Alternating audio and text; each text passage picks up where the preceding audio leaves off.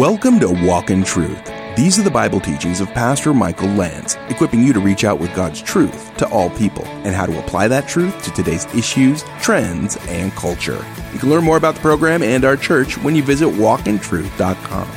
Now here's part 2 of Pastor Michael's teaching in Philippians 1:19 through 26, called For Me to Live as Christ.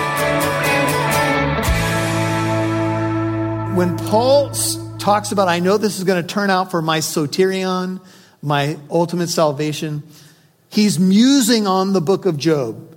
In other words, what informs Paul's point of view is precedent from the Bible. And that is a beautiful thing.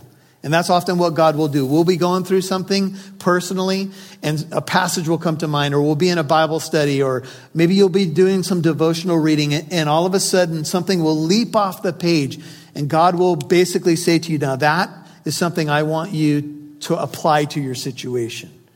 I want you to stand upon that promise. I want you to understand that I am going to give you ultimate vindication, and even though you don't get it right now, I am your God, and I will bring you safely home into my heavenly kingdom. You know, we think about the people of Ukraine right now, right? It's on everybody's mind. And we come to find out that the church has been very strong in that area. And there's many believers on the ground there. And you know, I was watching the news the other night, and a couple of the Fox News people were killed.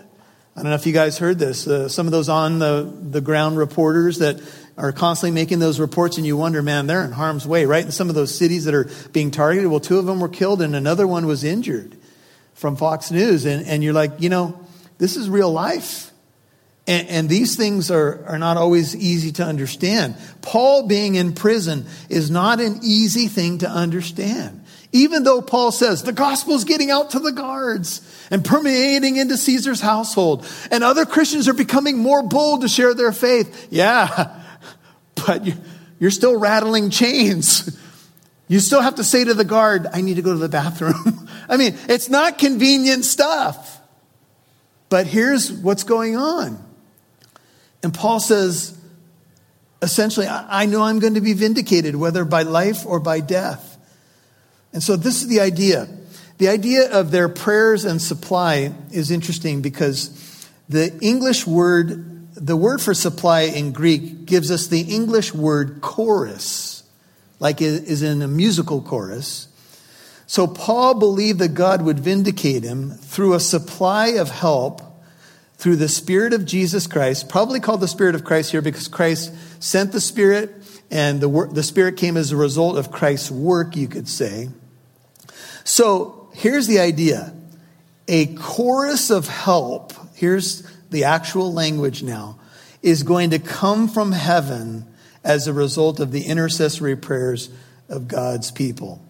Moitier puts it this way: the two thoughts of intercession and supply are bound so closely together by Paul that we could translate the Greek, your prayers and the consequent supply that come from them.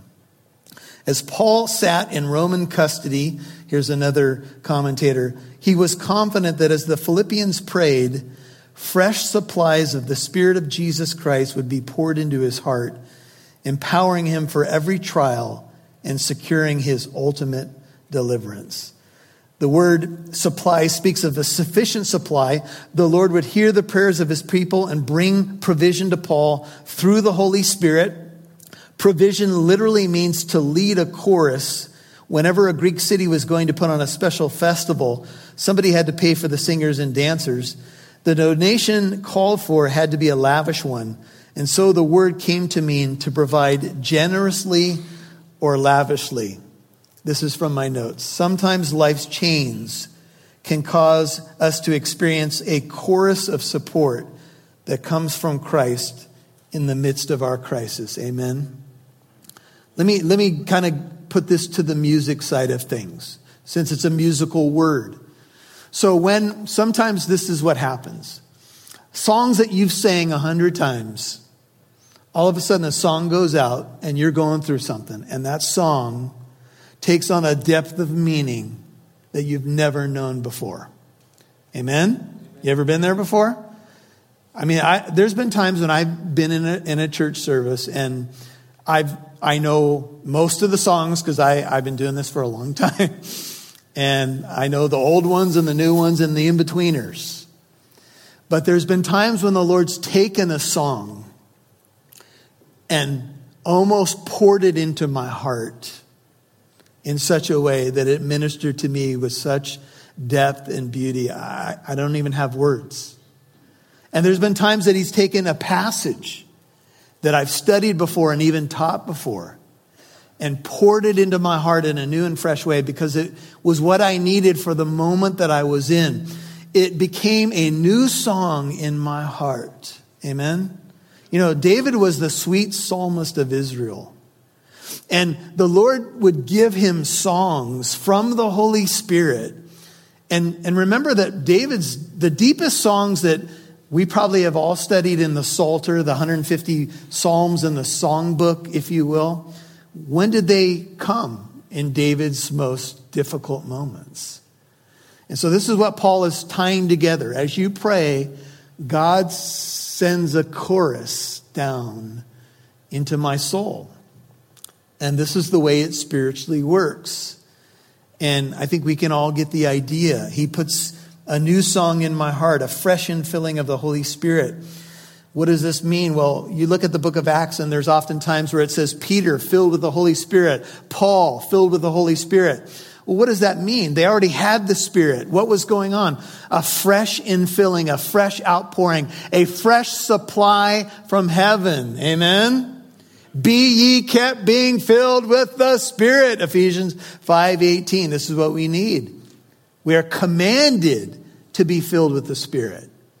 But the cool thing is we can pray for other people that we love to experience fresh supplies. Would you pray that for me, please? Because I need fresh supplies all the time. And I'll pray that for you. That the Lord would supply us what we need. Look at verse 20, to my earnest expectation and hope that I shall not be put to shame. Now, thank you for praying for me, says Paul. Thank you for the supplies that are coming my way. According to my earnest expectation and hope that I shall not be put to shame in anything, but that with all boldness, Christ shall even now, as always, be exalted in my body. What does he say? Whether by life or by death. So as that supply comes down from heaven to me in the power of the Holy Spirit, I have an earnest expectation that I'm not going to be put to shame whether I die or I live. I am not ashamed of the gospel of Christ. For it is the power of God to salvation to everyone who believes, for the Jew first and also for the Gentile, Romans 1:16. Paul says, I know I'm not going to be ashamed. I know in whom I have hoped, right? And I know he's able to complete what he started in me. That's Philippians 1:6. The idea of an earnest expectation is only used one other place, and it's in Romans 8:19, where it talks about how the creation is longing for the revealing of the sons of God. It has this eager expectation that when the resurrection and rapture occur, that it will be made new. It's a longing. It's an eager expectation. And here, that's what Paul is saying. My earnest expectation is anchored in hope. Biblical hope is not, I hope it doesn't rain tomorrow. Or I hope my team wins the game. Or I hope that those shoes that I was looking at are still on sale. Whatever it is. It's not a hope so.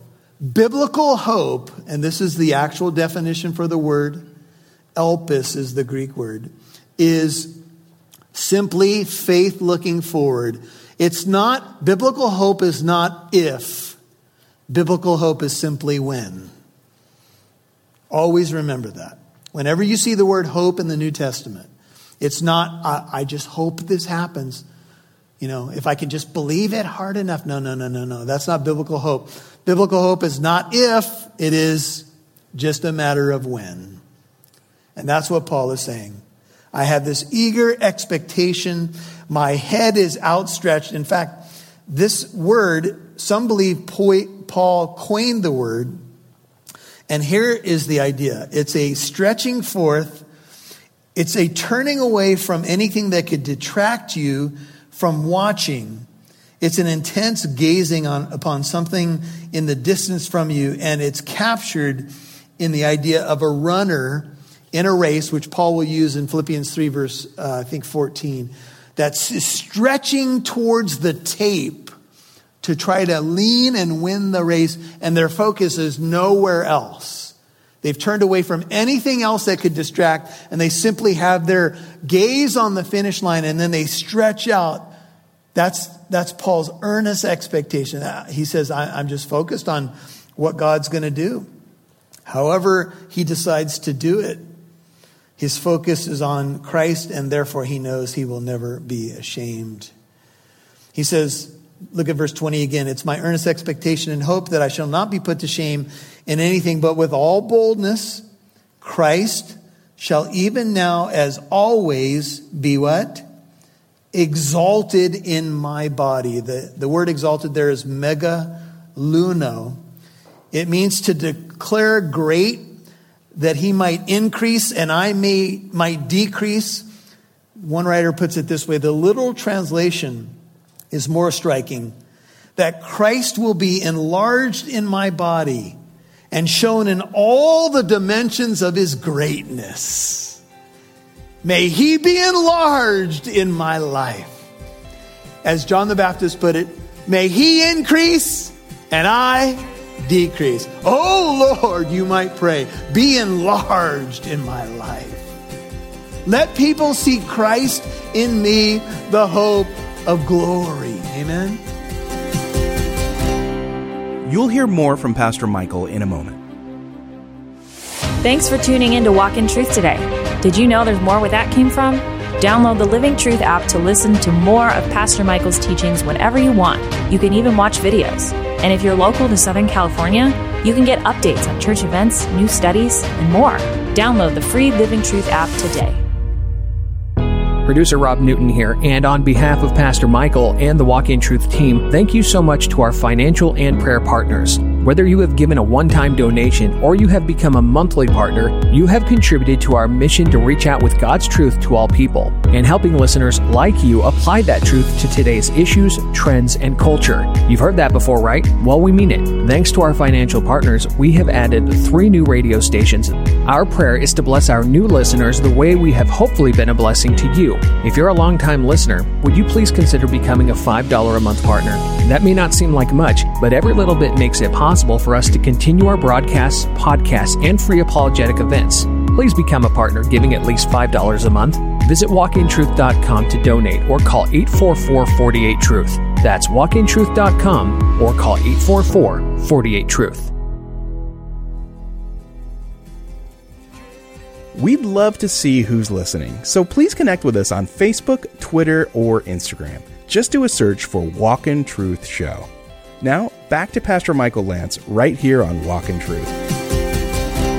In the distance from you, and it's captured in the idea of a runner in a race, which Paul will use in Philippians 3, verse, 14.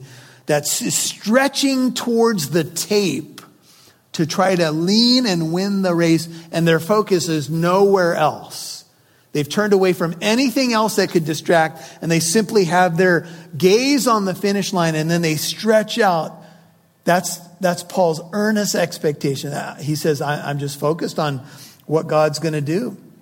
However he decides to do it, his focus is on Christ, and therefore he knows he will never be ashamed. He says, look at verse 20 again. It's my earnest expectation and hope that I shall not be put to shame in anything, but with all boldness, Christ shall even now as always be what? Exalted in my body. The word exalted there is megaluno.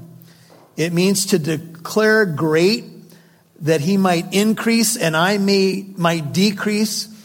One writer puts it this way. The literal translation is more striking. That Christ will be enlarged in my body and shown in all the dimensions of his greatness. May he be enlarged in my life. As John the Baptist put it, may he increase and I decrease. Oh Lord, you might pray, be enlarged in my life.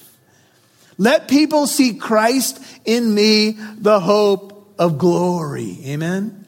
That's what Paul is saying. My body, Ellicott put it this way, my body will be the theater in which Christ's glory is displayed. Whew. May my life become a living theater for your glory, O Lord. That's Paul in prison saying, that is my desire. Now, if you can wake up on a Monday morning and say, oh Lord, let this body, I'm going to try to clean it up as best I can, be a theater for your glory. Do you think God's going to answer that prayer? Oh, yes, he is. And you're going to get a supply from heaven and you're going to start to overflow. You say, how does Paul say such things? How is this the mindset of an individual like this? I mean, he is a real human being, right? Flesh and blood like us, right? Yes. It's because he had this one singular vision for his life. Here's what it is. It's in verse 21. To me, to live is Christ. Now let's start there. If I were to say to you, fill in the blank, to me to live is, fill it in, what would you say? Well, if you were to go out on the, let's say the streets of the Inland Empire, and you said, hey, answer this question, for you to live is, what do you think people would say? Shopping. Shop till you drop. All right? Someone might say golf. Ooh, I take that one very personally. I don't know. Someone might say baseball, or someone might say television. I love this one show, and I set my whole week up so I could see this one show. Whoa. To me, to live is, some people would say, oh yeah, silver and gold, baby. Do whatever you can to make the money. Some people might say power. I just got to get that job. I got to get that office. I got to get that corner office. Some people might say, I just got to get that car. For me to live is that car. You see them on Sunday morning, don't you? They're waxing that car on a Sunday morning, bowing before their God with a small G. I drove by a few of your houses. I saw you. No, never mind. Just kidding. For me to live is, what if I asked the person that knows you the best to fill that in for you? For him to live is, for her, I'm talking about the people who know you the best, watch you. I'm not talking about a Wednesday night or a Sunday morning. See, for Paul, to live is Christ. That's why he can say to die is gain. Now, I'm not saying that this is easy stuff, but I'm giving you an insight into what made Paul tick. Now, get this. The thing, if you were to go out into the world and say, give me words that describe death to you, here's what you would get back. Terrible, disastrous, horrible. You know, you could fill in the blank, right? For the world, death is the most horrendous, terrible thing that could ever occur. But for Paul, death is actually a gain. In chapter 3, he's going to talk about how what he counted as, a gain was a loss, and he's changed the ledger of his life, if you will. And Paul, please don't misunderstand. He has no intentions about exiting early or taking things into his own personal hands. None of that. That's not what this is about. This is not about any kind of suicide talk or any death wish or putting himself in a situation where he would put himself at risk or test God. None of that is here. What Paul is simply saying is that whenever God calls me home, it will be a gain. And if he chooses to leave me here, that will be a gain as well. Amen? That was Paul's mindset. To me, to live is Christ. And that's why Paul can say to die is gain. Barclay says, for living is Christ to me. My whole life is about him. And it didn't used to be, but it was now. No more mourning, no more crying, no more pain, only gain when that day comes. And Paul was certainly not in comfortable surroundings, but he was trusting the Lord. And Paul has just given us a great definition of what Christianity is. Christianity, please hear this, it's much more than a creed. It's much more than a building. It's much more than a group of people. It's much more than a set of morals. Christianity is Christ. It is not Christianity in the most, I guess you could say, the world's definition of religion is not Christianity. Because for the world, religion means a set of rules of do's and don'ts. That may be part of what we believe, but that's not the core of what we believe. Christianity is to know Christ. Amen? It is to have a relationship with the living Son of God. It is to know him and the power of his resurrection and even the fellowship of his sufferings, which will be in chapter 3. Amen? This is why we say it's relational. Paul says, no, for me to live is to know him. He is my life. Since Christ himself is Paul's life, his death would certainly be a gain. For that time, he would be with Christ in a full and complete sense. Jesus said, I'm going away. They said, where are you going, Lord? How can we know the way?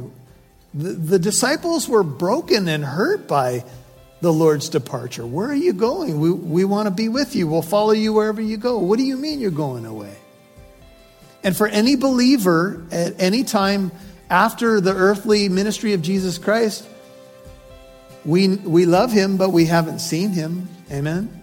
We're still apt to be absent from the body is to be what? At home with the Lord. So while we're in the body, we're not with the Lord. That's why Paul is saying it's a gain. He's saying, because then I will be with him. Then I will see him face to face.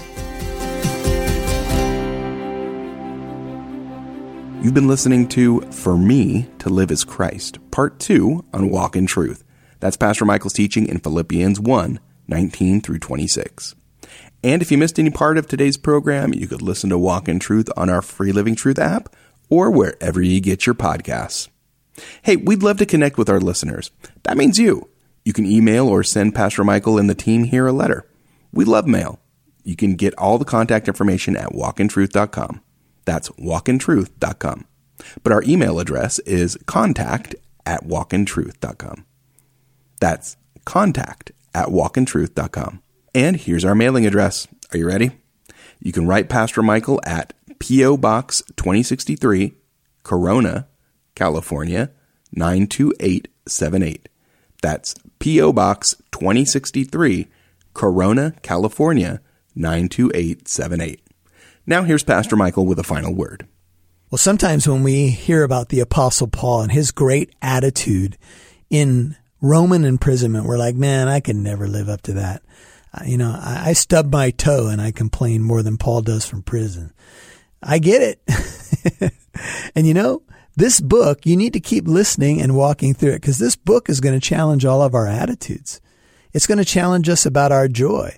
It's going to challenge us about our anxiety. It's going to challenge us about being content. We're going to learn how to put others before ourselves. And that's why we need the Bible. The Bible does its work in us. So maybe you would say, I don't know if I could ever get there. You can do all things through Christ who strengthens you. That's Philippians 4:13. We're going to get there at the end of the book. So hold on, because the Lord's word will do its work in you. And you may be surprised at what it does once you're through this study, or once you just continue to walk through the Bible and say, Lord, here I am. Use me. I'm inadequate. Make me more than a conqueror. He'll do just that. He's done it in my life, and he can do it for you. God bless. And remember, Walk in Truth is a listener-supported ministry. Your financial partnership helps us broadcast on this station, provide the podcast for free, and it helps us do our free apologetic events too.